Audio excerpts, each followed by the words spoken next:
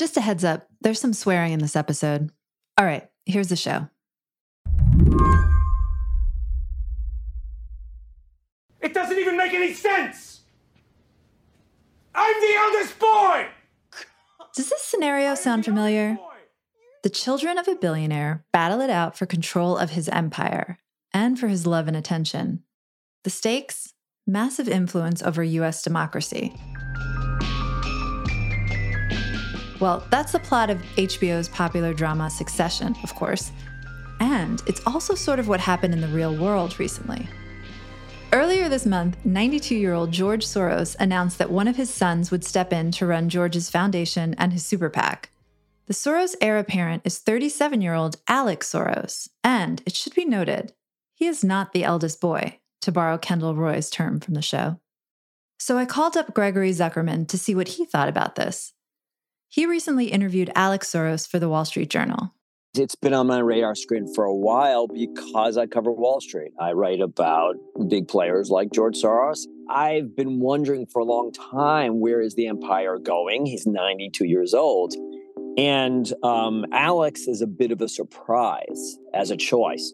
A surprise choice because, according to Gregory, many people, both inside and outside the firm, had expected another son to one day take the helm. But George is notoriously fickle. As a trader, that's where he made his billions. He was known for changing his mind quickly. Sound familiar? Fuck off. Fuck off. Fuck off. And according to Gregory, while it may not be a perfect comparison, there are a lot of similarities between this story and the Roys. Yeah, this is a real-life succession story with a lot of drama and surprise, much like the television show. And yet, again, it's real life. So for years, the assumption was among people working in the Soros Foundation, among others, that Jonathan, his son from his first marriage, would be the one who'd be the heir apparent, the one to succeed George Soros. And when we say succeed George Soros, we're talking about atop this empire, which is his foundation, it's his hedge funds, it's his PAC, all of which are very influential and groundbreaking. And Jonathan, for many good reasons, was expected to be the one, the chosen one. And yet there was a falling out. There was a change of heart on the part of George Soros. And Jonathan took a step back. He said, you know what? I want to keep peace in the family, so I'm going to take a step back from the investment firm, but I still want to be the one to run the foundation in some way. And George said, no, you're not the one. And it created an opening and allowed the younger son, Alex, to have the potential to step up and be the heir apparent.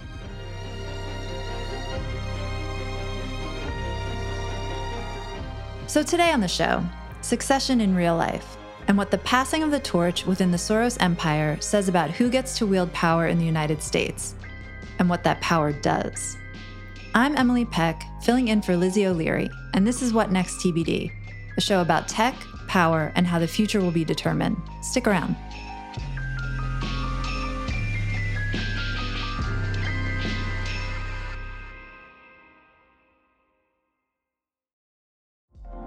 Apple Card is the perfect cashback rewards credit card. You earn up to 3% daily cash on every purchase every day. That's 3% on your favorite products at Apple, 2% on all other Apple Card with Apple Pay purchases, and 1% on anything you buy with your titanium Apple Card or virtual card number. Visit apple.co/card calculator to see how much you can earn. Apple Card issued by Goldman Sachs Bank, USA, Salt Lake City branch. Subject to credit approval. Terms apply. To understand this shift, it's helpful to understand who Alex Soros is. He was born on third base. He was sort of born, in between third and home, frankly. His father is worth tens of billions of dollars.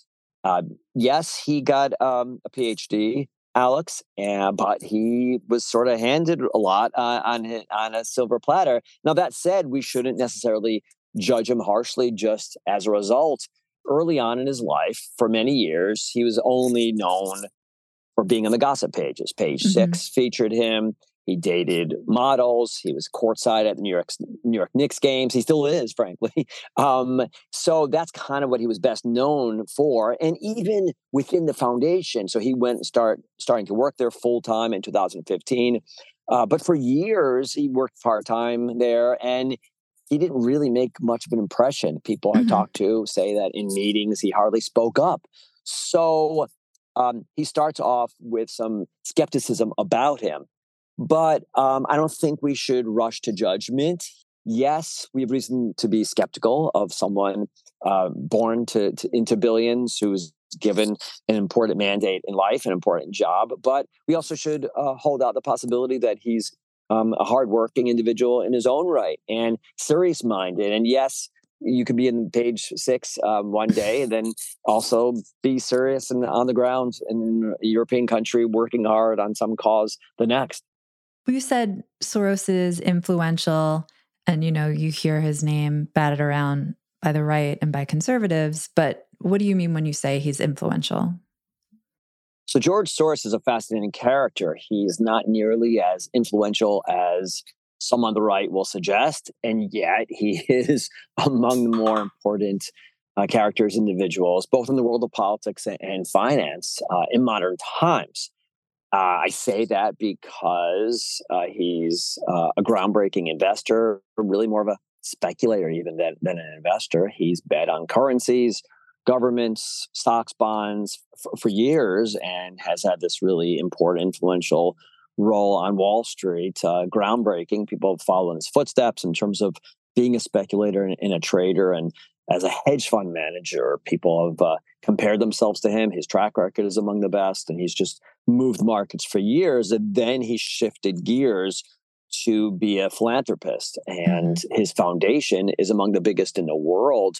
And as such, it's played important roles in countries, including ours, but in Europe and Latin America as well. Important role doing what? So they funded all kinds of important institutions, educational institutions.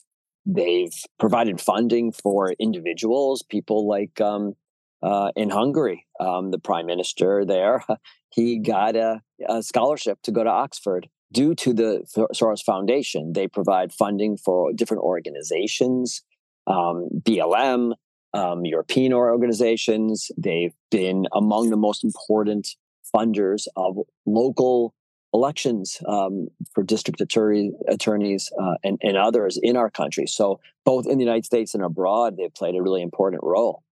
It's my understanding that George Soros, he grew up in occupied Hungary and hid out from the Nazis, and that was a formidable experience for him. And sort of when it comes to his philanthropic thesis, it kind of plays into it, right? Open society, he supports democracy. So it's like his background influences his giving and his foundation, all of that. For someone like Alex, who's born not in those circumstances, into privilege, do you have a sense for what his thesis would be, how he would change the focus, if he would change the focus of the foundation? Broadly speaking, Alex is center-left, is the way he describes himself. He is a liberal. He's a progressive. He'll continue to give to causes. He's younger, too. So things like gender rights mean a lot more to Alex than to his father. Things like abortion rights. He said he's going to help candidates that are fighting for abortion rights in the United States. Those kind of issues are much more important to Alex. He's younger as a result, but I don't think we should kind of categorize him as your traditional, necessarily progressive or liberal. I think he's much more, he stresses more, he cares much more about free speech on college campuses and elsewhere. He calls himself something of a Bill Maher Democrat. He's been influenced by Bill Maher. And as a result, free speech means a lot more to him. One thing I also found striking in your reporting, it seems as though Alex wasn't very close to his father, to George, growing up, but that was something he really longed for. And maybe part of the reason he wanted to be in the foundation, I mean, it all boils down to just wanting to be close to his father and be loved. Yeah, it's a really important observation. And what I love about the story is, frankly, you've got different elements involved. Yeah, you got the future of this country and the world, and Democratic politicians and whether the Soroses will be as supportive in the future as they've been. They've been among the most important Democratic backers over the last few decades. But there's also the human element of it. You've got this young, relatively young, 37-year-old who has spent a life looking up to his father and wanting a relationship with his father, wanting to be closer to his father and struggling in that regard. Early on, for many years growing up, his father, and this is how he describes it, his father was there but not there. Yeah, he was present, but his mind was on Wall Street, was on trading, was on speculating. And here's a young man who longed to be closer to his father. And he couldn't get his father interested in the kinds of things he was interested in. That was hip hop, that was sports, those kind of things. And frankly, Alex grew up a little bit insecure in terms of people were trying to take advantage of him. Here was a guy who was a little bit insecure in terms of his reputation and his family, and wanted to be close to his father. And he finally found a way, and that was through ideas and thoughts and philosophy. And he tended towards philosophy, and that's why he went to school and graduate school in that regard. He realized that it wasn't the only reason, but one of the reasons was that his father is a philosopher in his own right, a frustrated philosopher, frankly. He always kind of wanted to be taken more seriously for his philosophy and his approach to life. So becoming more active in the foundation and eventually leading it and becoming the successor was also a way for Alex to be closer to his father. George Soros made his money as a trader, and his son Jonathan cut his teeth in finance. Alex, by all accounts, doesn't share the same interest. I mean, George Soros is among the most gifted traders and speculators in history, and he still, frankly, steps in once in a while. He's 92 years old. But he'll still follow markets. He'll still call over to his investment firm and make recommendations. And sometimes they're pretty good ones. He's a savvy, sharp trader. And his son, Jonathan, also had that interest in finance, interest in trading, and ability there as well. That's not Alex. Alex can tell you about the quarterback for the New York Jets. He can give you a lot of insight into football, into basketball, and to broad changes in society and philosophy. Those are the kind of things he's interested in: philosophy, sports, hip hop. But he's not interested, like his brother or nearly like his father, in markets and trading and speculating. So it's a new era on Wall Street. Jonathan Soros, the youngest son of his first marriage, was long considered by people internally to be the one to take over for his father. But after a disagreement between the two, George seemed to sour on him. He told me he was disappointed, but I wouldn't say he was crushed. He, to his credit, moved on, and he's developed his own life. He's got a family, he's got a business, he's got interests, public interests. So I think it was the kind of thing where, yeah, Jonathan was disappointed at not being the heir apparent, but not crushed. But that did give Alex an opening. Okay. So he's not Kendall Roy sitting on the bench staring at the river contemplating his own death. I would not describe him. So yeah, there are similarities to succession, but they're not always exact parallels, yes.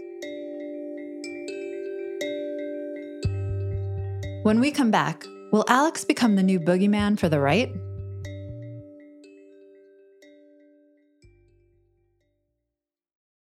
This episode is brought to you by Progressive Insurance. Hey, listeners, whether you love true crime or comedies, celebrity interviews, news, or even motivational speakers, you call the shots on what's in your podcast queue, right? And guess what? Now you can call the shots on your auto insurance, too. Enter the Name Your Price tool from Progressive. The Name Your Price tool puts you in charge of your auto insurance by working just the way it sounds. You tell Progressive how much you want to pay for car insurance. Then they'll show you a variety of coverages that fit within your budget, giving you options. Now, that's something you'll want to press play on. It's easy to start a quote, and you'll be able to choose the best option for you fast. It's just one of the many ways you can save with Progressive Insurance. Quote today at Progressive.com to try the Name Your Price tool for yourself and join over 28 million drivers who trust Progressive. Progressive Casualty Insurance Company and Affiliates. Price and coverage match limited by state law. If you're familiar with George Soros, you're aware of the attacks levied against him on the right. Most of it is pure conspiracy theory, that he's the puppet master of the world, pulling the strings of the elites behind closed doors. A lot of it is blatantly, horrifyingly anti-Semitic. Soros lived through the Holocaust in hiding, it's worth emphasizing. But all that noise makes it harder to talk about Soros's actual wealth and power. And that is, of course, why these attacks happen. Elon Musk recently compared Soros to Magneto, a supervillain from the X-Men comic books, who is also a Holocaust survivor. Musk's tweet was hard not to see as grossly anti-Semitic. So George Soros has been attacked. He's been demonized even by the right. The question is why? Partly it's because we need demons today, unfortunately, or it just seems like many on both sides like to demonize as opposed to just disagree and criticize. So it's not enough to say that you disagree with George Soros's efforts and what he finds important, which is the level of incarceration. Incarceration rates in this country is very high, and that's bothered George Soros for years. And as a result, he has for years, early before others, seized on the importance of electing local officials, local district attorney officials, law enforcement officials, and such. And he's gotten behind his efforts to elect liberal, progressive law officials and district attorneys. And that's something that the right disagrees with. But they've gone overboard, I would argue, in terms of demonizing him. They call him the puppet master. They say that he's installed district attorneys and others, local officials around the country, which is overstating things. He has backed these elections, but frankly, a lot of these district attorneys and others have been elected and sometimes reelected by voters. And do you think passing the torch to Alex will tamper down some of this criticism, or will Alex just sort of just become another target, or has he already? So George Soros is an easy target. He's a financier. He's a Wall Street guy. He's a multi-billionaire. And he's not even an investor, frankly. He's a speculator. He'll acknowledge he speculated his whole life. Those aren't the kinds of people that we love to support and are easy to wrap our arms around. He's not some long-term investor even. And he's frankly put pressure on governments around the world. He helped put pressure on the British pound and it collapsed. And he would say, and others who are backers of Soros and friends will say, well, the British pound, we're talking 1992, by the way, the British pound was going to collapse anyway. But yeah, he helped accelerate the process. He's an immigrant. He's Jewish. He's an easy target for a lot of people. But both on the right and some on the left. And his son is not nearly the same kind of target. He's not this boogeyman, puppet master, immigrant who's been responsible for helping to accelerate the collapse of global currencies. So he may not be the same easy target for those on the right. But that said, Alex will be at the helm of this $25 billion organization that has in the past and will continue to support some of the more progressive liberal causes in this country and elsewhere. So he'll still be a target, but maybe not as easy a target as his father.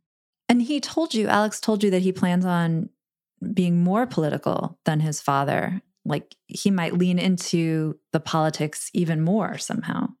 Yeah, it's an interesting comment on his part because especially people on the right will say, how can you be more political than George Soros? But what people don't understand is George Soros, frankly, has been as focused, if not more so, on Europe, Eastern Europe and elsewhere than on our country. And as much as he gets all the criticism for installing district attorneys, progressive district attorneys around the country, he's been much more focused elsewhere. Whereas his son, Alex, is more political in that he's more involved in our system and in electing different officials, meeting with people, pushing for various causes. Some of it just sort of on the ground work that he's done, revving up the vote, getting out the vote, appealing to Black voters, appealing to Latino voters. That's more important to Alex than to his father. So in that regard, he actually is more political, more involved in our domestic politics. And yes, that will likely make Alex a bit of a target in our country. Oh, that's interesting. So he'll be more focused on the United States than his father was, even though just if you looked at all the criticism, you'd think George Soros was already really focused on the United States. George gets a lot of criticism for the impact he's had on our country, but his focus hasn't been specific to our country. It's been kind of broader. But Alex, yeah, he's got more of an interest in rolling up his sleeves and working with politicians in this country in terms of voter turnout and trying to shift the pitch, the way Democrats pitch themselves to voters. And he thinks that they're not doing a great job of emphasizing some of the positives of this country. And he also thinks that I don't think one wants to typecast him necessarily as a traditional liberal or progressive. He thinks, for example, that maybe judges should have more leeway in terms of setting bail in the United States. And that's something that I think progressives and liberals will disagree with. So,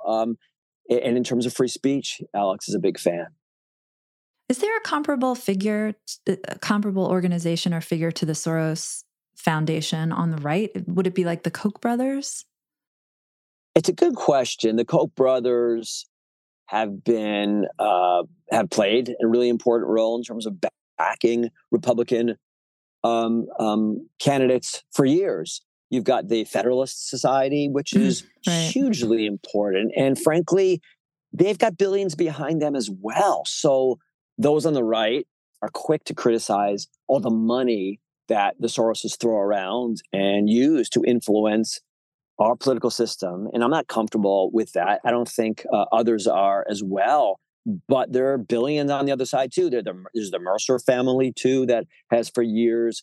They're also a hedge fund family from Wall Street, made their money on Wall Street. The Mercer family also for years has used their largesse to help Republican politicians. So there are billions on both sides of the party aisle.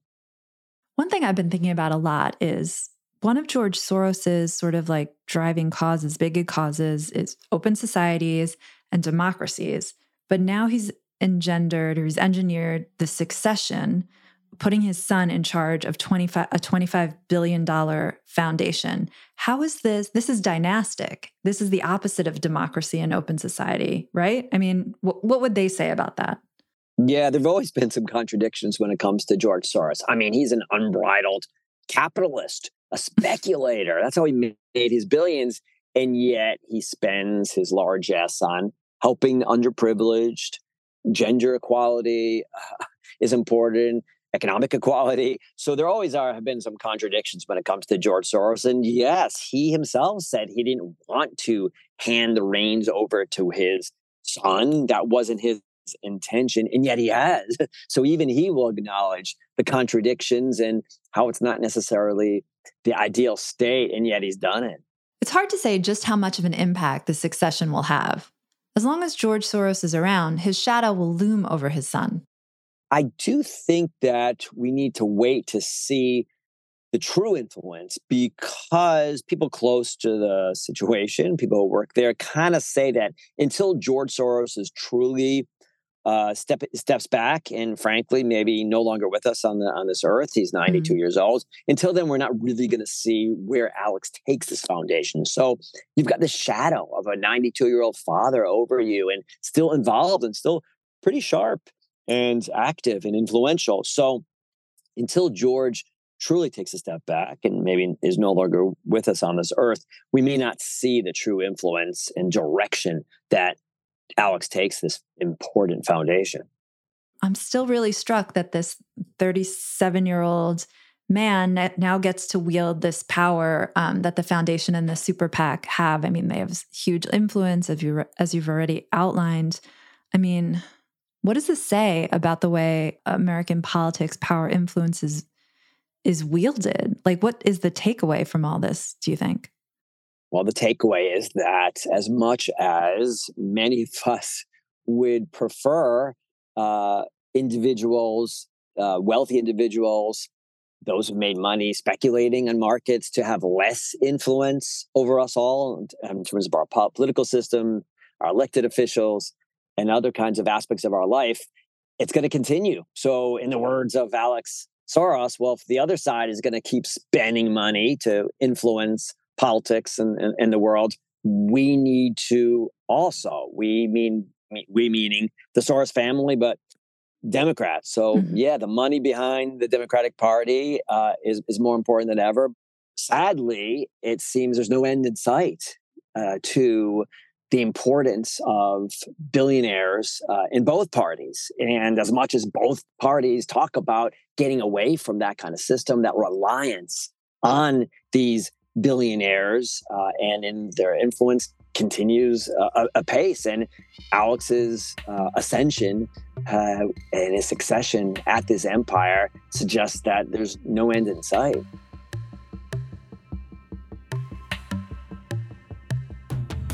Thank you so much for coming on. Sure. Gregory Zuckerman is a special writer at the Wall Street Journal. And that's it for our show today. What Next TBD is produced by Evan Campbell and Patrick Fort. Our show is edited by Jonathan Fisher. Alicia Montgomery is Vice President of Audio for Slate.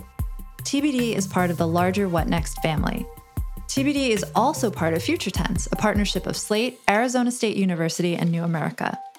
If you're a fan of the show, I have a request for you. Become a Slate Plus member. Just head on over to slate.com/whatnextplus to sign up. We'll be back next week with more episodes. I'm Emily Peck, filling in for Lizzie O'Leary, and you can catch me on Saturdays over at Slate Money. Thanks for listening.